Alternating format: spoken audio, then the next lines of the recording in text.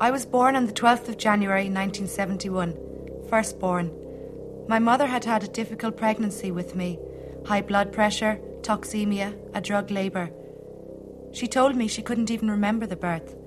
I was pushed out into the cold world a skinny baby, but despite my weight and my looks, I was strong and began to thrive quickly, climbing out of my cot at 6 months and beginning to walk at 9.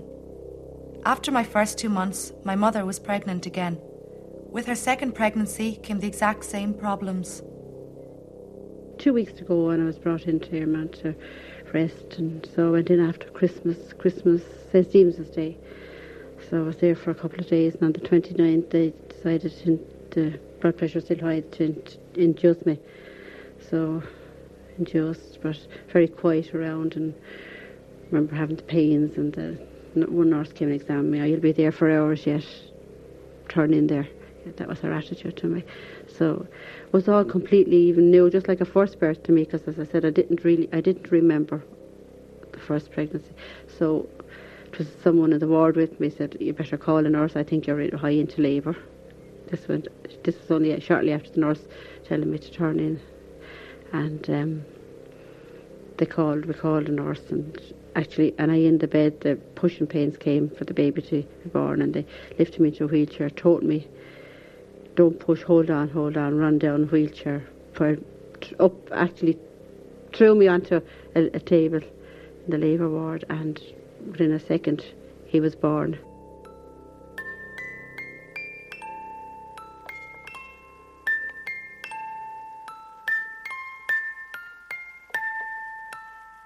Two winter babies at opposite ends of the same year, brother and sister so near to each other. When my little brother came home, what did he look like? What did people see? How long was it before you began to realise that something was wrong? Took him home and got on with life, but slowly I knew things weren't right when he was cross enough, like uneasy. And then when he came to the normal, at the 3 months to hold the head up, he wasn't doing it, but flopped down. Same came when time went by, in 6 months, 9 months, he wasn't doing what he should be doing. Mentioned to the doctor, maybe, said, all children are different, he'll develop in his own time. So it went on like that, with worry in the back of my mind and my husband's mind. Something he's different. And the other child was way advanced, but they were together, and I didn't worry too much about him, But then about a year and a half anyway, and definitely he wasn't walking. He was only maybe just about to stand up at that stage. And he was come then about 2 years of age. There was no check-up clinics then like they are now, that you go every few months. And he was about 2, he was just over the 2 when I had an appointment. And I was glad myself to be going with him, because I still knew he wasn't right. At that stage he was only saying a few words. You'd call him baby words, and he was nearly 2. Like dad or mam or gran, or short words. Then there were the long trips from Waterford to Crumlin Hospital, the confusion, the conflicting reports. He's fine. That child is mentally handicapped, going to be a slow learner, water on the brain perhaps, lack of oxygen at birth. My parents were bewildered. They had no previous experience of a mental handicap. With David, they were never given a cause, an explanation, or any advice on what to do or how to cope.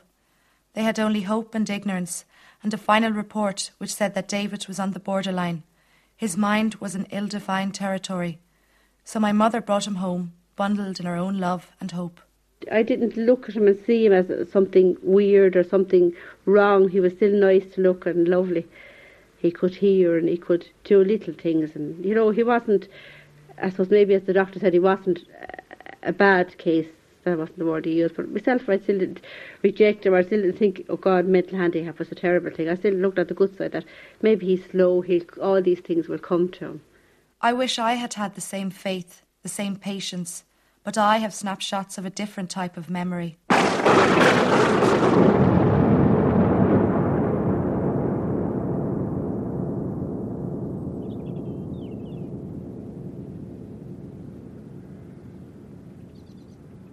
It's always shadows and light when I think back to when we were very young children, sitting in the front garden, on the gate step, the gate locked, mid-afternoon. the sun shining so brilliantly that I really had to squint my eyes to see our little patch of a garden. Almost everything became invisible to me from its strong, glinting glare. Strong sunshine, it seems, always gives a strange clarity to sound. The air is thick and heavy, everything is still, and noises seem magnified. I could hear the air sitting on me. The cars on the main road gave off a distant noise that sounded like waves crashing. I imagined then, as even now I sometimes do, that they were really waves. I was not sitting in a locked patch of a garden. I was at the seaside. I was sitting in that locked patch, and I was minding my brother David. My mother was expecting a new baby. I was on my summer holidays, so while she rested, I had to look after David. The sun shone warm and yellow, casting a mid-afternoon shadow across the garden. I grew hotter and seethed with envy. Envy for everyone else who was 7 but not me. Envy for everyone who had gone to the beach that day. Envy for everyone who had proper friends, not a brother who couldn't talk properly to you. A brother who wasn't able to understand the games you wanted to play. Shadows crept across the garden as evening came. The stillness melted as the street outside became noisier.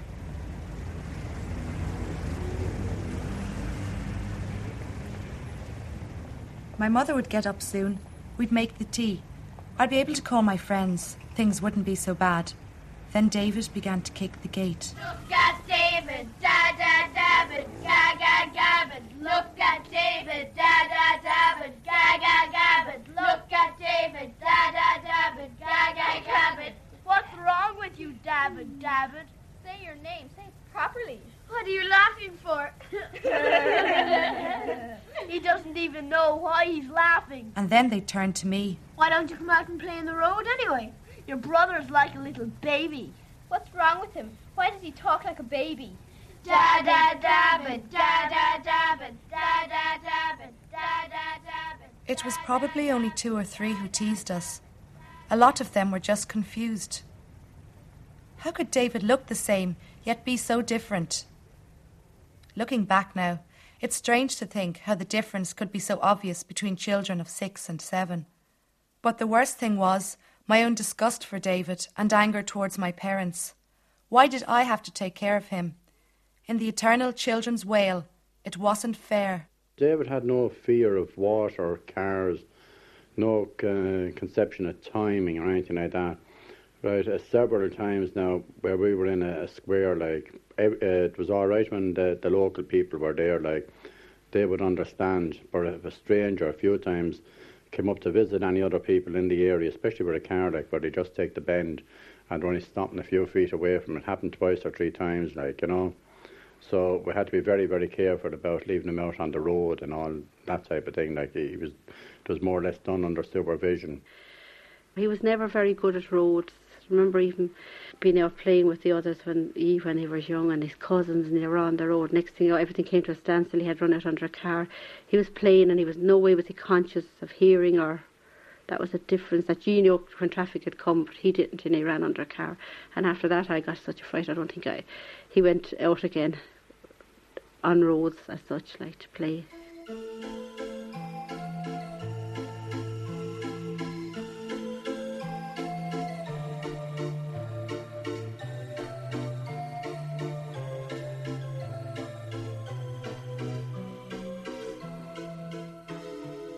It wasn't only my parents' fear of David playing on the road.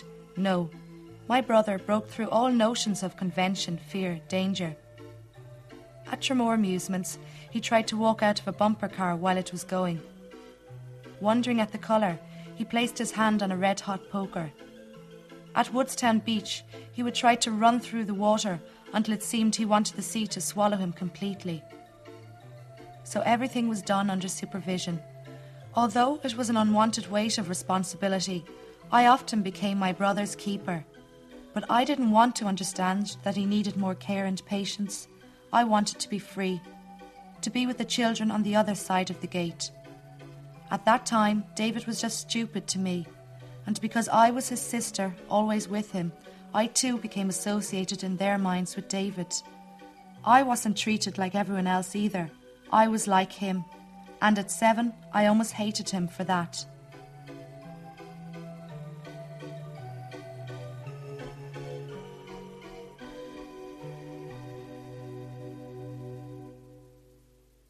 I quite understood that David wouldn't be primary school material, like mixing with the other boys, like had to come to terms with that, which was hard at the time because it's hard for anybody to say that his son is handicapped, and he looked great, all the early photographs of him, like, or anything that would bear that out, like that he looked great and everything, but that little thing was there, like, So he went down to school. He was still in nappies now, training him in nappies now at that time. That was even 4.5 to 5 years of age, like. I remember that again. David's first day at school. It's more shadows this time. The school just seemed a blur of wooden beams, knocked down walls.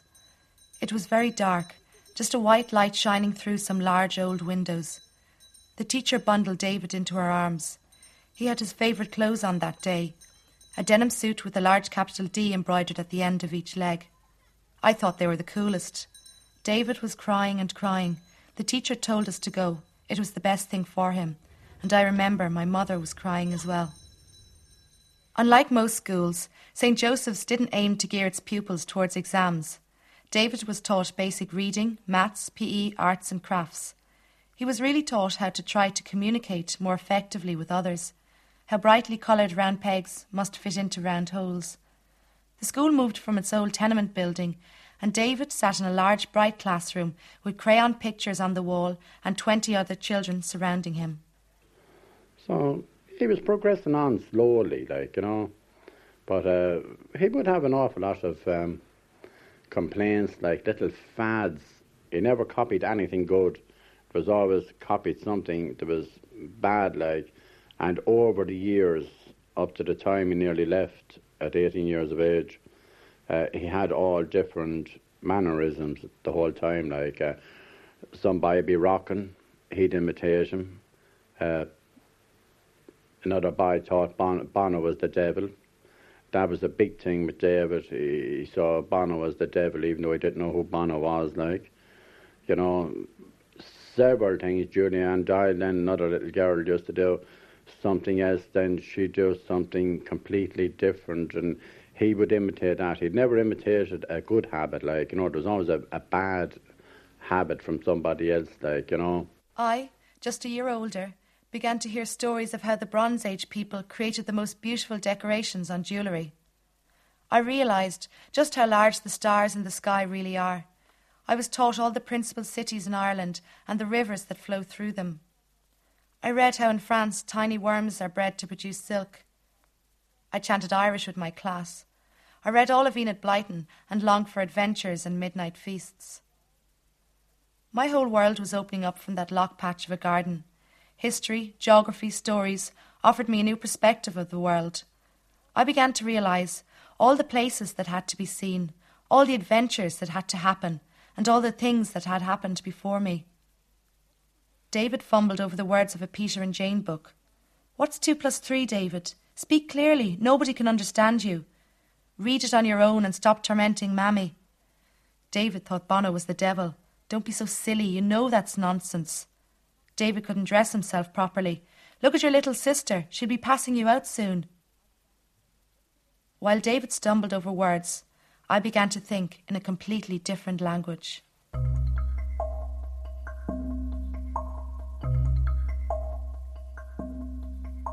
Blonde hair, blue eyes, brown skin. Such a pretty boy. If he could be pushed just a little bit. What does he look like? Same flesh, same womb. What happened? Why was he picked? What makes another mind so much more articulate? What does he think about when he stares for an age at an empty space on a wall? How does he see the world without knowing how it's made? What's outside this town? What happened in a time he can't understand? Have his eyes no expression? Human eyes, that's all you need to move a space beyond your vacant eyes.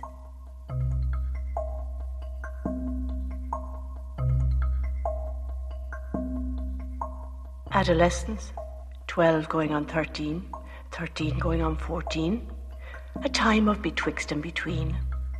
Not child nor man, neither woman nor girl. Your body a clock ticking, ticking, tick-tock, tick-tock, tick-tock. Voices break, blood pours, bones stretch, tissues build, strange cells multiply. An in-between thing. Your body can become almost a stranger, but you know in some way that you're going to grow up.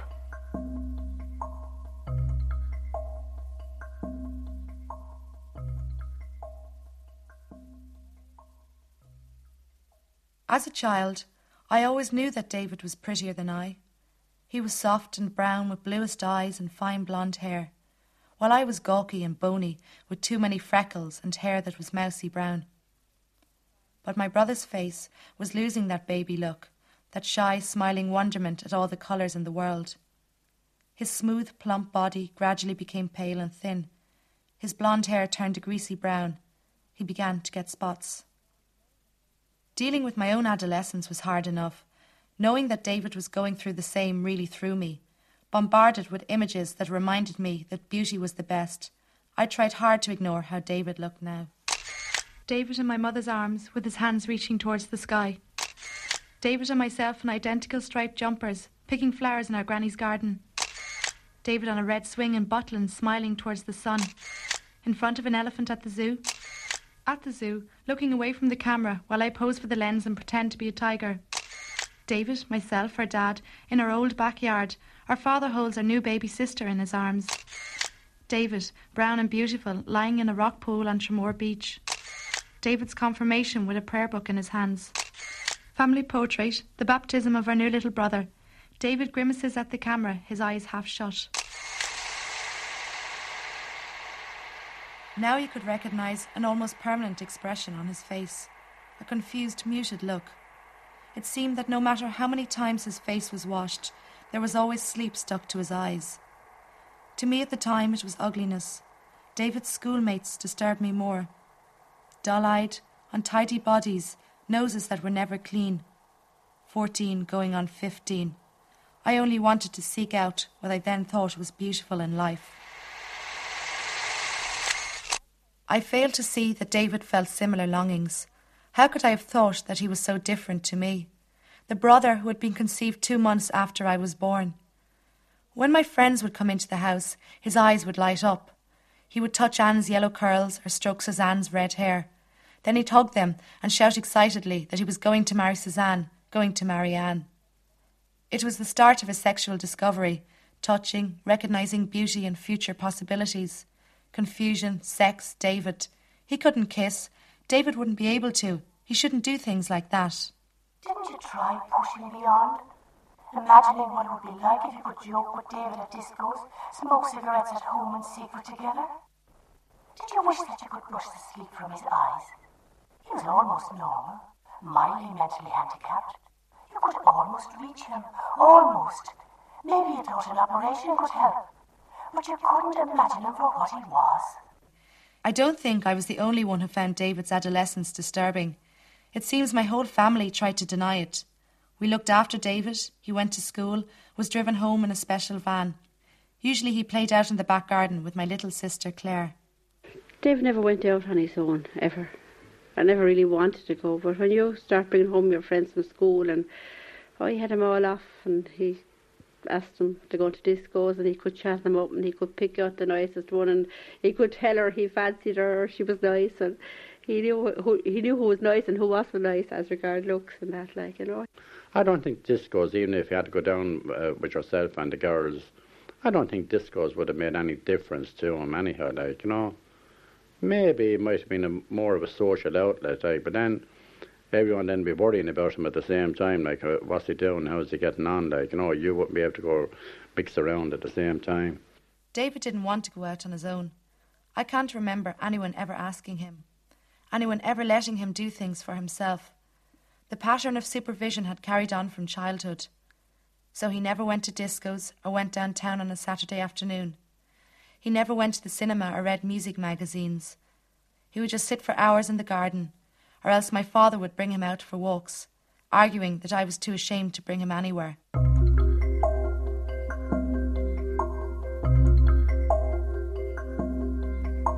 Your father argued with you that you were too ashamed to bring him out anywhere. And you were.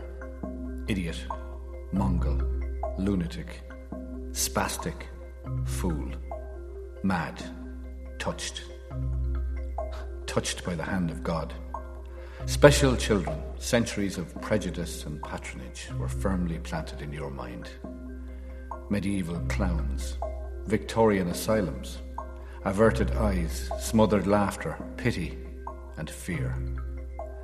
Cruelty that arose from suspicion and lack of understanding. You didn't want to face up to all of that. There were those scenes from childhood. You weren't 7 anymore. You didn't want to be associated in their minds with David. Trying to break with family.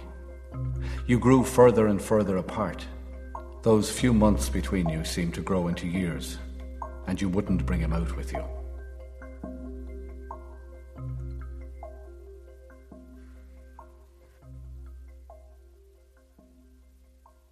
On Saturday afternoons, I would try hurriedly to leave the house. "Goodbye now, I might be back for tea." "Where are you going?" I'd be asked. "Into town with the others, what I usually do." And my father would say, "Well, that's fine. Why don't you bring David with you?" "Because I'm going out with my friends, that's why. I can't bring David down." "Why not? He won't do any harm." Then I would sigh and think, he won't do any harm. I know that. I hate this argument. A ritual by now. The same words, same anger. Neither of us ever getting anywhere.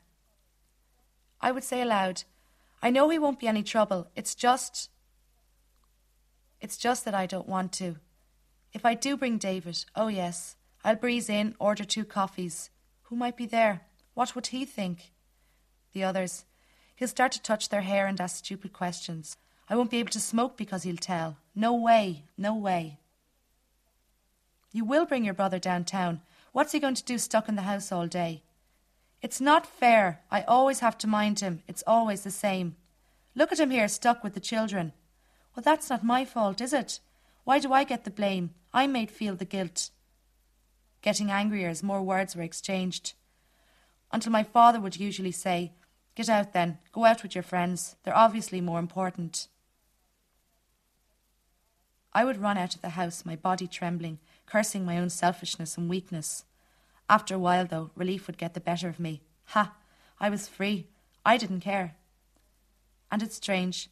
After 7 or 8 years, out of all the memories my father could have picked, it was those Saturday afternoon arguments that he chose. You had lots of friends like Sinead and all your friends coming in there, 4 and 5 and the whole time. And what I was trying to get him to do was have a social outlet, like even if a Saturday afternoon, give you the money instead of having him dragging around with me, like bring him down for coffee or just have a social occasion, and you were totally embarrassed because at the time you didn't want him to be known as a boyfriend or whatever, like, you know, or whether it was a handicap. I don't know whether you wanted to associate yourself from that or not, like, but I could see, like, you were at that age, like, where if you were walking out with David, that you didn't want to see him as a boyfriend or whatever, like, you know. Bitter afternoons stamped forever in our minds. Among my family, David became totally cocooned. I, had managed to keep him a child. He had never been allowed to grow up. David, tall and skinny, wearing orange armbands, standing in the play pool with my little sister. There I am, sitting in the back garden with my friend Avril after we got our inter results. David on a beach making sandcastles on his own. In a green evening dress after being invited to my first debs. Summertime, little brother and David in front of the lions at the zoo. Summertime, here I am with friends posing in Camden Town, London. August 1989, at a rowdy party with friends celebrating leaving results. More sandcastles on Tramore Beach. Smiling with a bright blue rucksack on my back, leaving home. David was never given the same freedom as I was. I could have offered him some, but I didn't. My parents were scared to allow David his freedom. They had brought him home from Dublin as a baby, his condition described as on the borderline, and they had coped as best they could. Realising his differences, their first instinct, especially my mother's, was to protect him from the harshness and danger of the world. The old vision of the mentally handicapped was what our family knew, the image of the eternal child. A shadowed face and side profile, the large curved forehead, the finger in the mouth, and drawn in the background were spirals around the head. Lost, vulnerable, needing to be protected, to be mothered forever. I still think it's a hard world out there, like for ordinary people, without being out there with a handicap trying to cope. So his father would have a different, he'd be trying to make him more independent, whereas I tend to soft approach it and cuddle him or mother him or something, like, even as regards things that he should do now that he's not doing. I think he doesn't bother with his trying his laces. He can do a lot of things, but he's no time, he don't want to look. You could show him and won't even look at you trying to teach him. He's just not interested in trying laces. Another thing about that is the clock. He's so good at reading. He can read. He can even spell a bit. But as regards time, it doesn't interest him, whether it's 1 o'clock or 2 o'clock. Or and even at school at one stage he learned the clock. Now basically he could allow hours, maybe half hours if he's pressed, but he doesn't even look at a clock. Year after year, my mother has protected David with the fiercest of wills, against time, against people, against the outside world. For David is her only child who will never grow up. Apart from any of us, an incredible bond has been forged between them. David has always demanded full attention from my mother, and she in return has given it, right down to the most everyday things, like listening to him read. Bessie picked up her ears and listened. She didn't know what it was, but she thought it must be a mouse. It wasn't a tiny bit. It was a tiny bit of dust falling down the chimney. Bessie passed over to the fireplace and listened. Another bit of dust fell down. Bessie squeezed into the fireplace itself and looked up the chimney. So now I'm trying to encourage him to read, to take it up as a pastime. That would be good for him. So hopefully at the moment he's getting my attention, and he always strives for my attention in particular. Or maybe anybody who will sit and listen to him reading, you know. So he demands attention. In everything he does, he likes attention. Maybe just making up for a lot of other things that he hasn't got, or I don't really know. But he likes when he's doing something for someone to watch him doing it or to do. But then again, he's capable of a lot more than I give him credit for. I mean, he was off there last break there, holidays, and come into the bedroom, coffee and toast ready for me. Mum, I brought you your breakfast. I made the coffee now. It was very strong and a bit cold, but everything was on a tray and presented lovely to me, so I thought it was so nice of him, you know.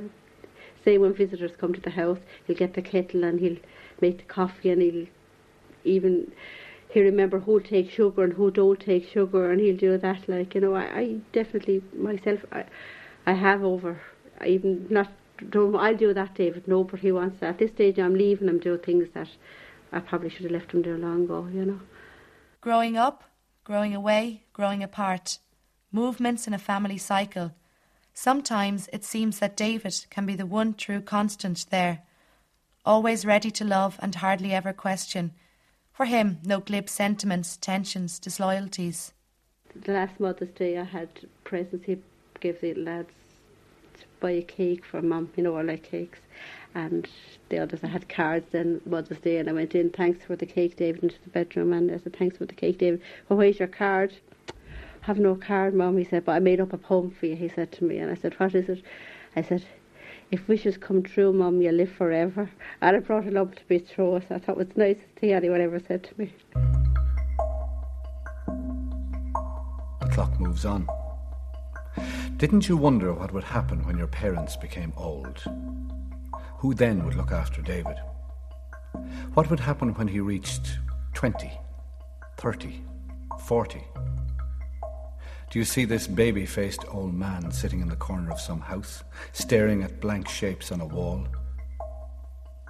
The clock need not tick so cruelly anymore. Subtle changes have begun. No more are those with a mental handicap hidden away in shadowed rooms, aging with their elderly parents. No more are they locked away in wards. No more are they expected to be children forever. My mother realises that wishes don't always come true, and David has to be given some responsibility and freedom. Since he was 18, David has been working in Waterford's Brothers of Charity training workshop, carpentry, production line assembly for local factories, general labour.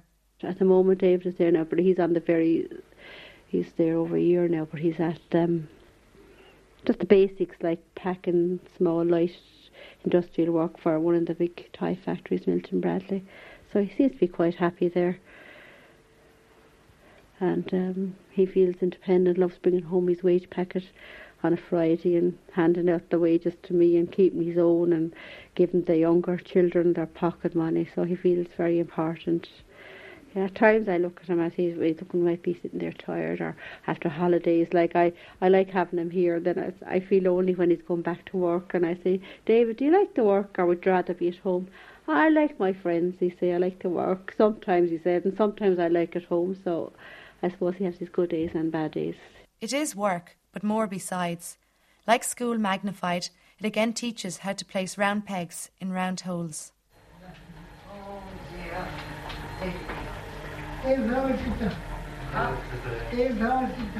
Did I job?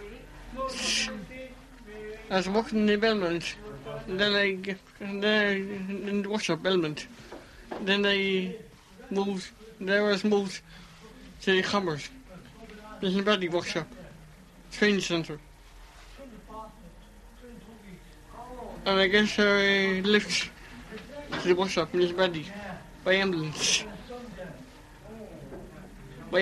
And we get lunch up there around 12 o'clock. And I start work at 9 o'clock.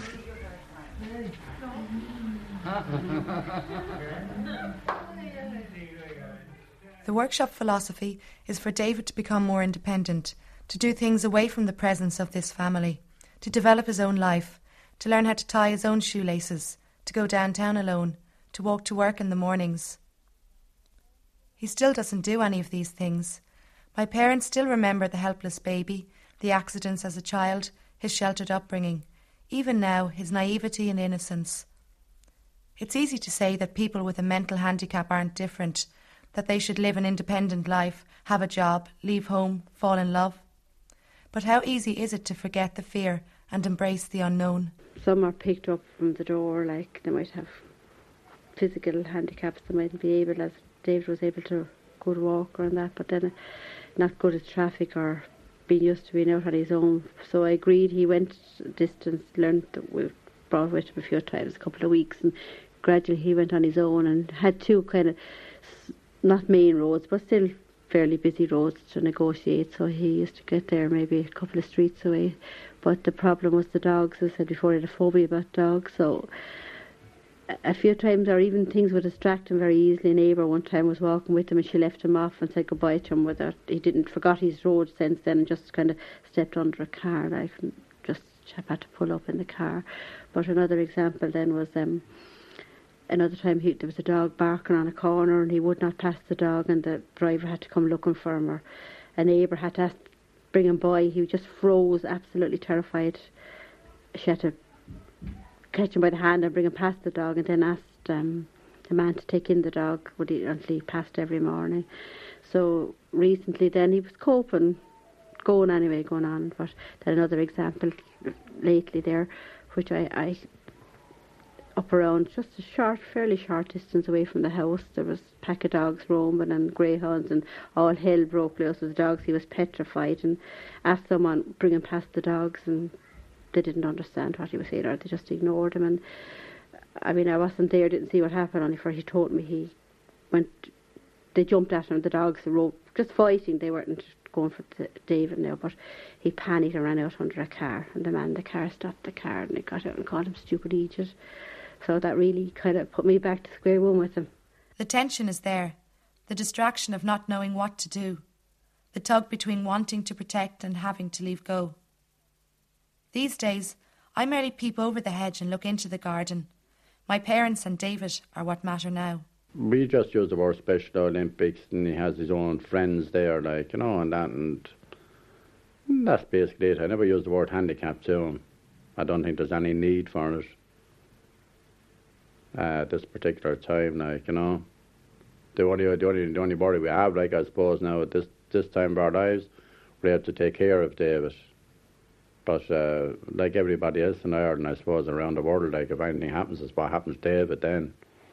So that's basically the problem, like, you know. What's in there then? Letters.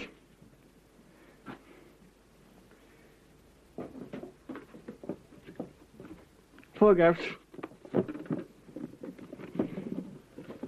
Prayer books. And who are the photographs of?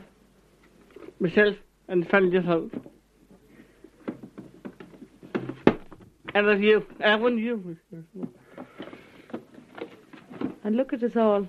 Yeah. Look at us all. His father now tends to have a different outlook on what he should be more independent. It often causes a bit of a row. Leave him do things for himself, leave him go off and do those things. But I think he's not. I think he needs protection. Well, let's have a look at the letters, David.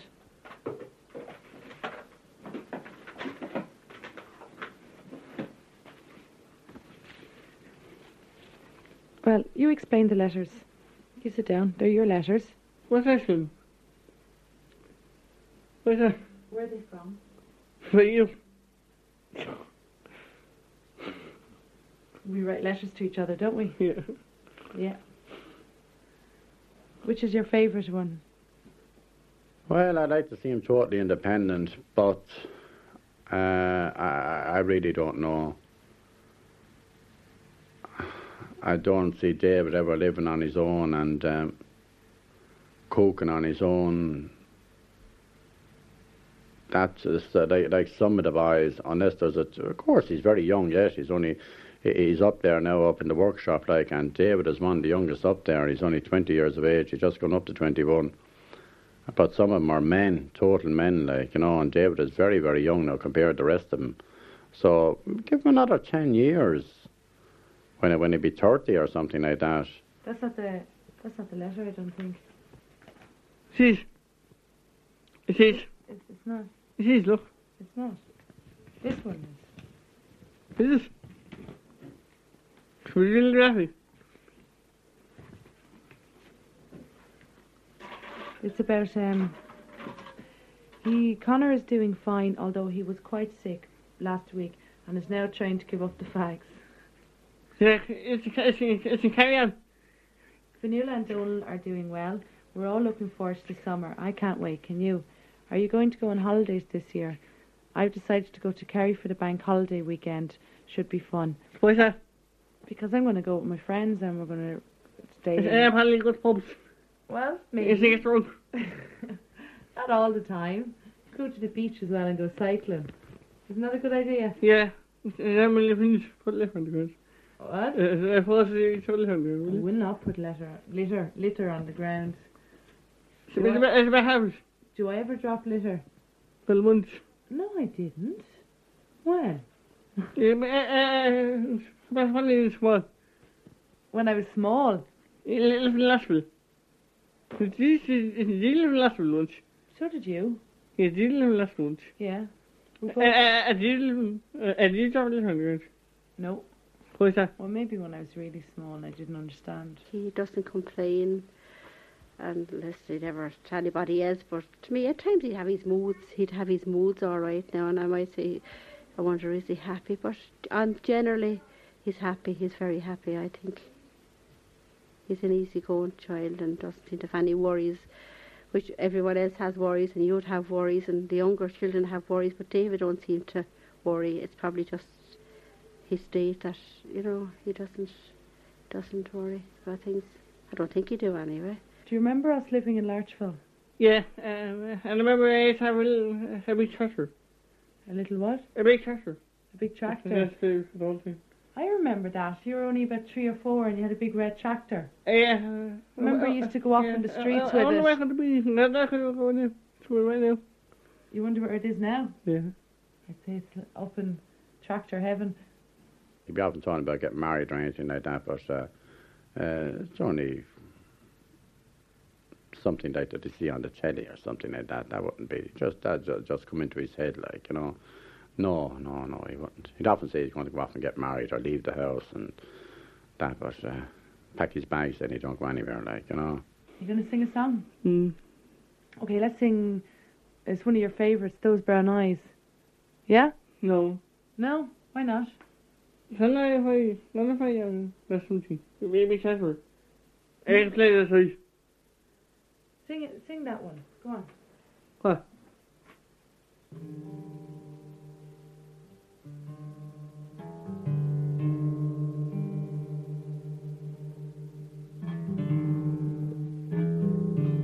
When did you get that guitar?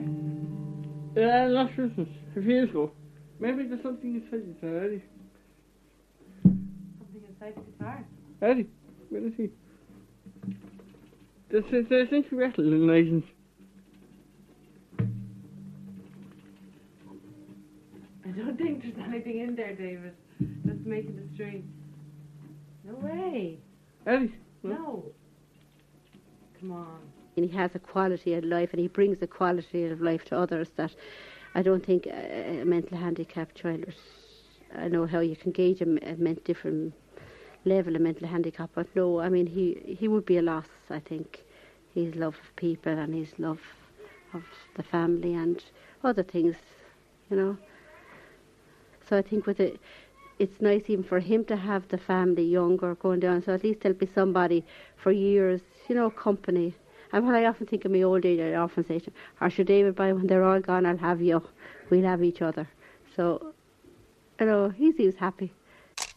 David on a beach in some faraway country, at a party with friends, sitting on the sofa the last few days before he leaves home, proudly posing with paintbrush in his own place, with a smiling girl, at another party, laughing with a baby in his arms. If you enjoyed this documentary, you might like to listen to our other Documentary on One productions. Visit rte.ie/Doc on One.